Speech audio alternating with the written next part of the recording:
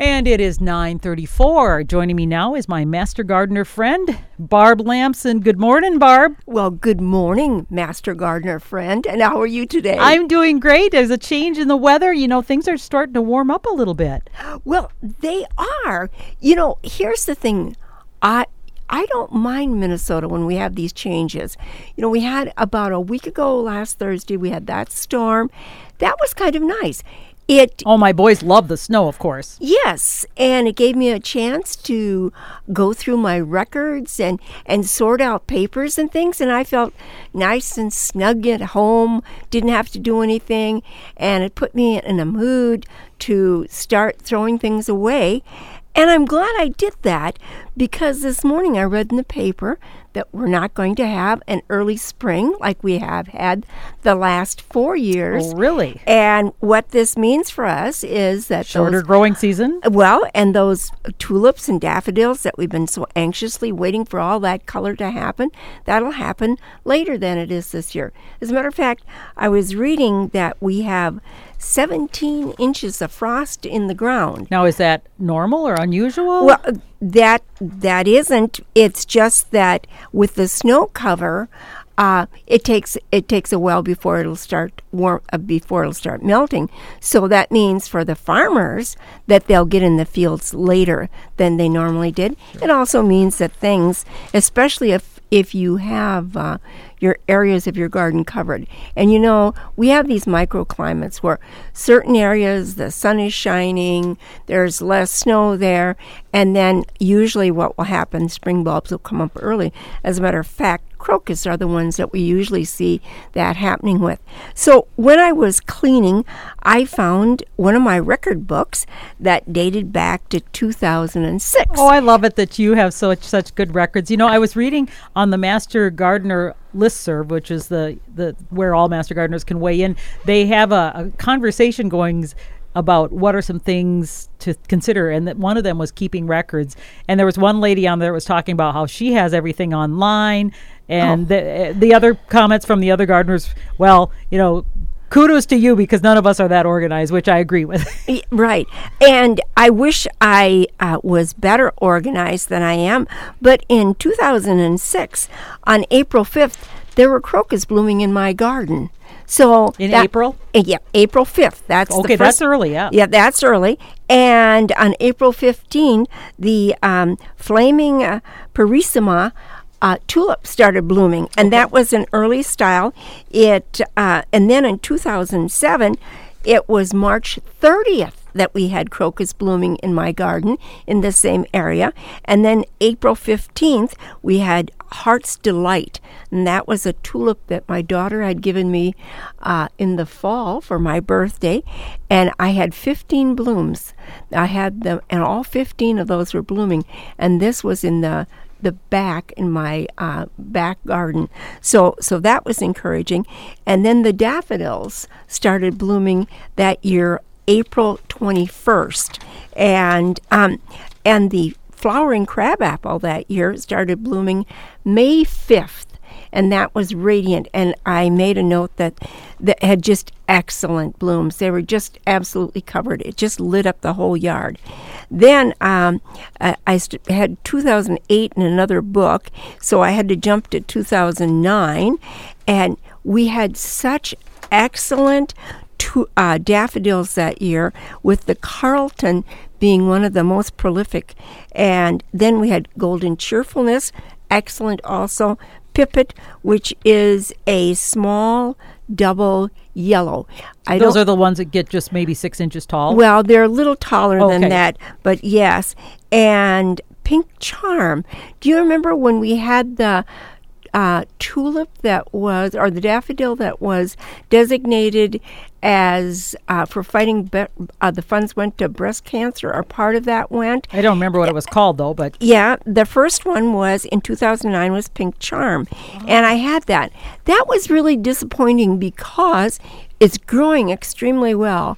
The trumpet on that should be pink, and it starts out kind of well, you have a pin on today that is almost the color. What would you? It's This is orangish, light orange. It's orangish tan. Yeah. And then it gets a little more pink in it. So.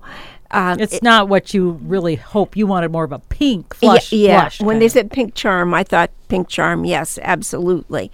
And then 2010, April 8th, most of the daffodils that I have are blooming. Mount Hood was very good. And for that year, for daffodils, I also count blooms. I had 753 daffodils blooming. You counted all those? I did. Oh, my goodness. And I've never tried to count them all.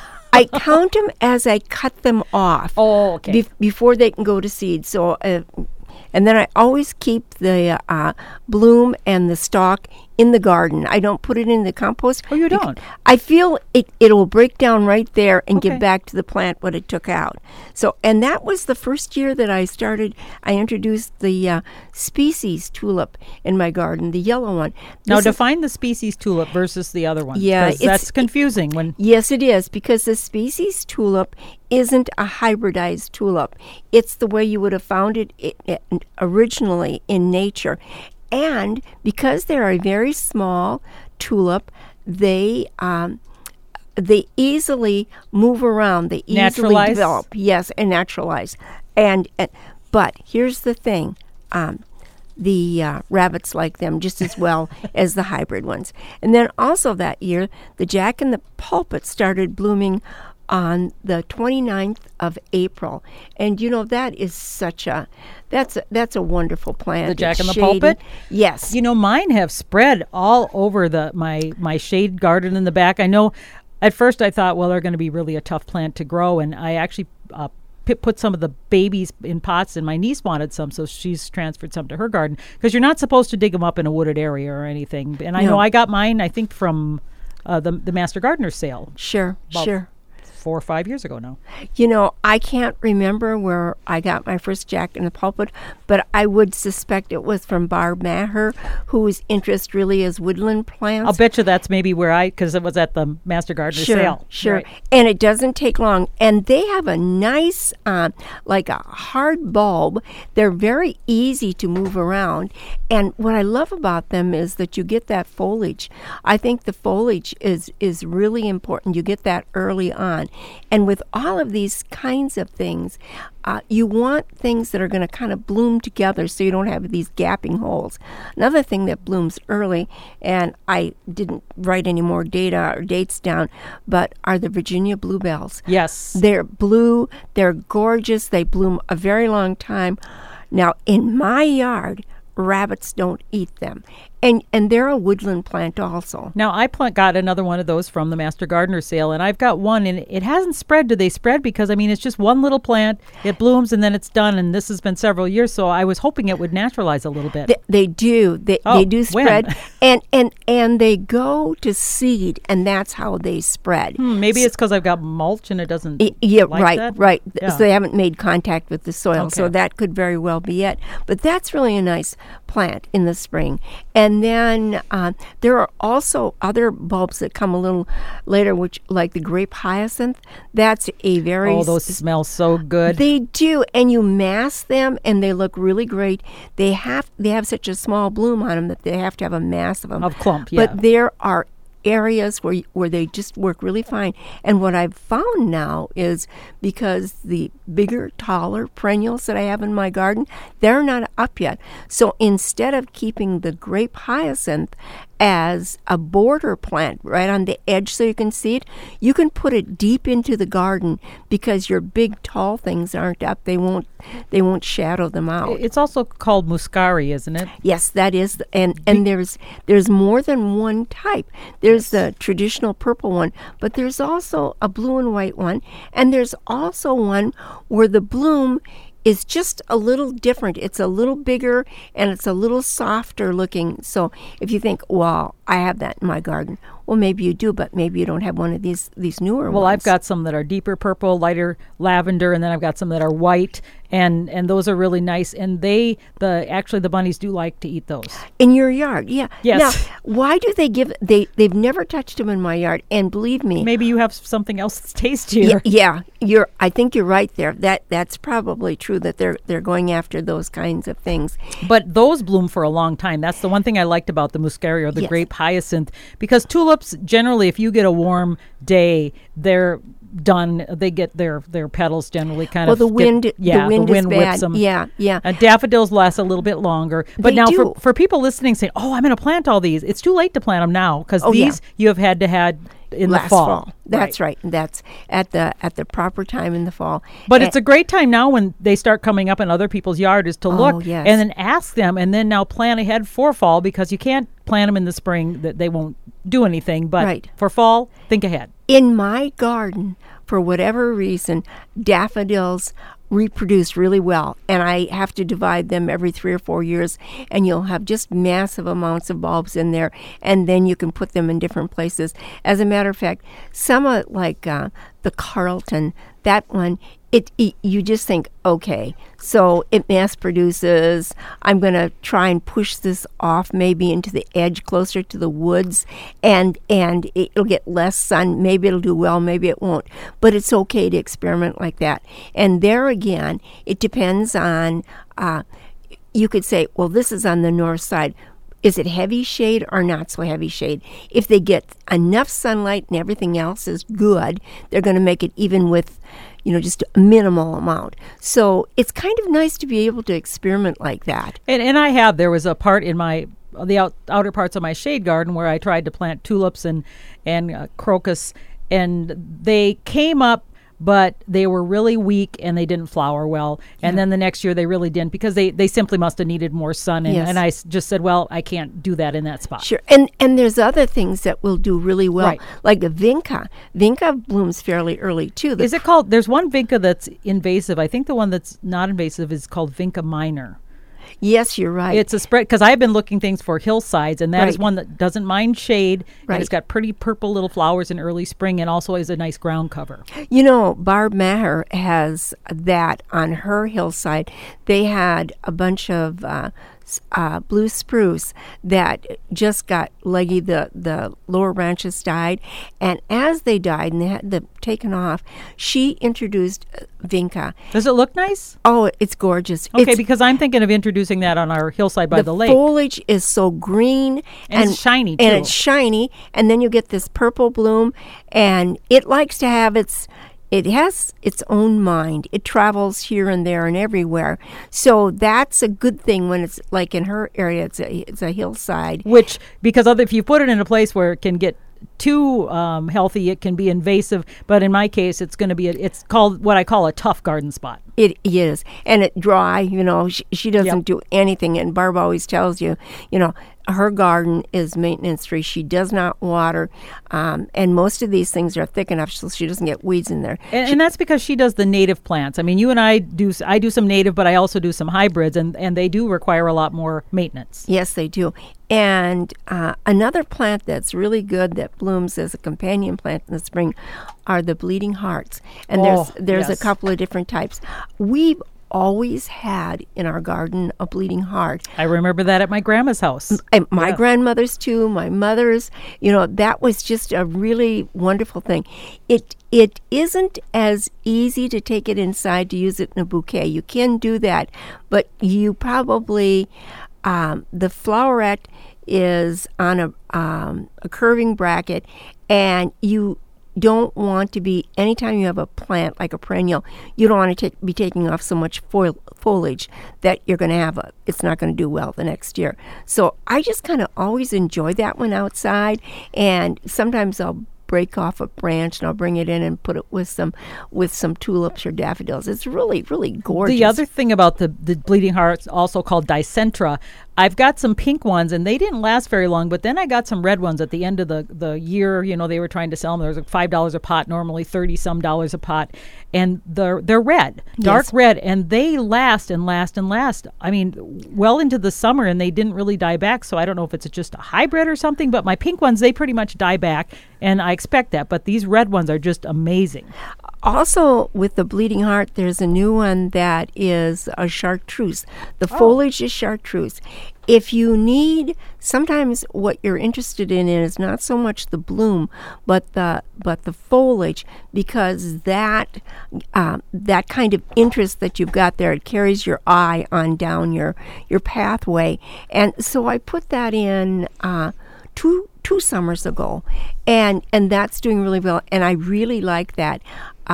It isn't nearly as vigorous as the old-fashioned one was. Oh, really? But it does have this great chartreuse foliage on it. So, and there's some with more fern-like leaves that are a little softer, and they almost look like ferns, and those are really pretty. I don't know how they grow compared with the regular ones. Do you? I have that one too. And how's it do?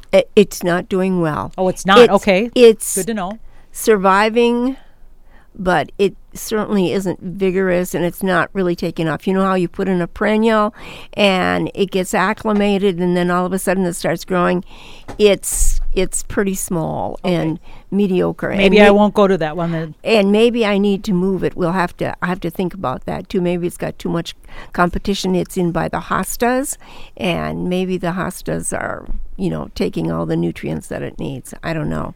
But so those are some good things. I would like to encourage everybody, buy a tablet or something, and as you plant, record, and as things happen in nature, record it. It keeps you informed. So when they say we're going to have a late spring, just say, well, yeah, but it's not going to be that late. It's not going to be that different. We're still going to have these blooms coming here. When you have people like me who want to get out there, it's like, oh, I just want to get out there. But, I've done that before. And what you find out is sometimes you have failures because you do get out too soon, and that's harmful. So patience is a virtue. I was in my greenhouse one day this week when the sun was really shining. Now, you won't believe this, but solar is amazing. It was without any extra heat, just from the sun. It was 86 degrees. Wow. And I was like, oh my gosh, a mini little vacation. Yes, so, tropics. Yes. Of course, I couldn't do anything, but I did sort pots. I did clean off my workbench and some things like that. But even that felt good to be working in short sleeves out there. 86 degrees. I love it. That's good. Yeah, and you didn't have to travel to Georgia. No, I didn't. And I know I'm always excited when children are interested in science or have a science project. And I know that Blake has been working on a project with his friend. That's right, with plants. I was so excited he just wanted to do this because I love plants. And my son, who is 10, in the 5th grade, they do science fair project. He teamed up with his little friend Gabe, and they decided they wanted to know which type of water produced healthier plants or would help with plant growth. So they tried carbonated water, distilled water, and tap water. And their hypothesis was that the carbonated water would help the plants grow healthier and faster, because part of the photosynthesis process is that the carbon dioxide is taken up in the leaves and goes to make sugars and foods for the plants. And they thought, well, maybe if it's got that extra boost in the roots, that they would grow faster. So 6 weeks, the project was 6 weeks. We took a whole bunch of babies off my mother spider plant, which is here at the window here at the work, because it had about 80 of them, and then they selected 9 of them, so 3 for the distilled, 3 for the carbonated, 3 for the tap, and because you have to repeat to make sure you get good scientific method. And so they planted these in the same soils and peat pots, and every Sunday they had a leaf that they had marked. They'd measure the length, and they'd measure the height of the plant, which wasn't effective because, as you know, when we planted the spider plants, they were taller because they were kind of sticking up. But spider plants have a horizontal growth, so the leaves kind of relaxed and spread out, so they actually got shorter. So they realized, okay, that wasn't a good measurement.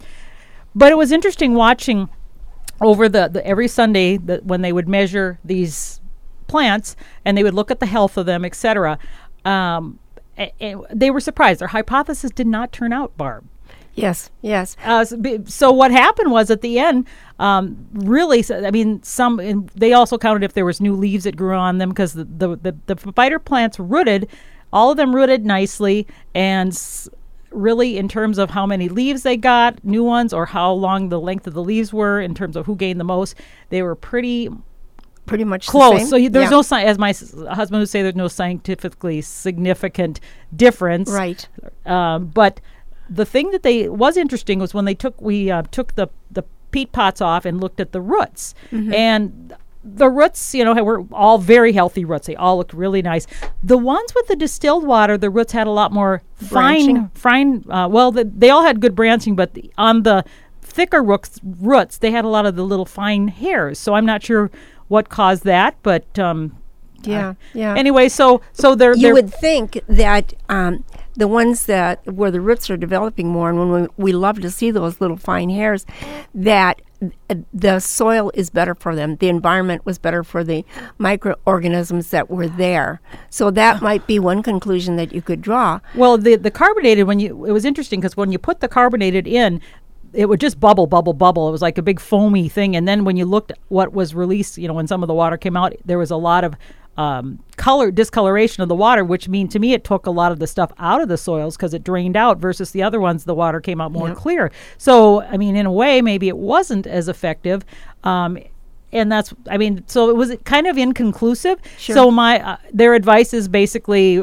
use whatever water you have because it's not going to make a difference. Don't spend a lot of extra. But if you do use tap, and we did this, make sure it sits out so the chlorine, fluorine that's put in it has a chance to evaporate out, in which we did. Yes. And so, but it'd be interesting to see if they had tried that over time, if that would have made a difference, because it could have. I don't know. Because if there was a buildup from the carbonated water, it would be interesting to see. Yeah, or salts or anything that. Yeah. Although we use seltzer, which doesn't have any salts added, so it shouldn't have had that problem. Right.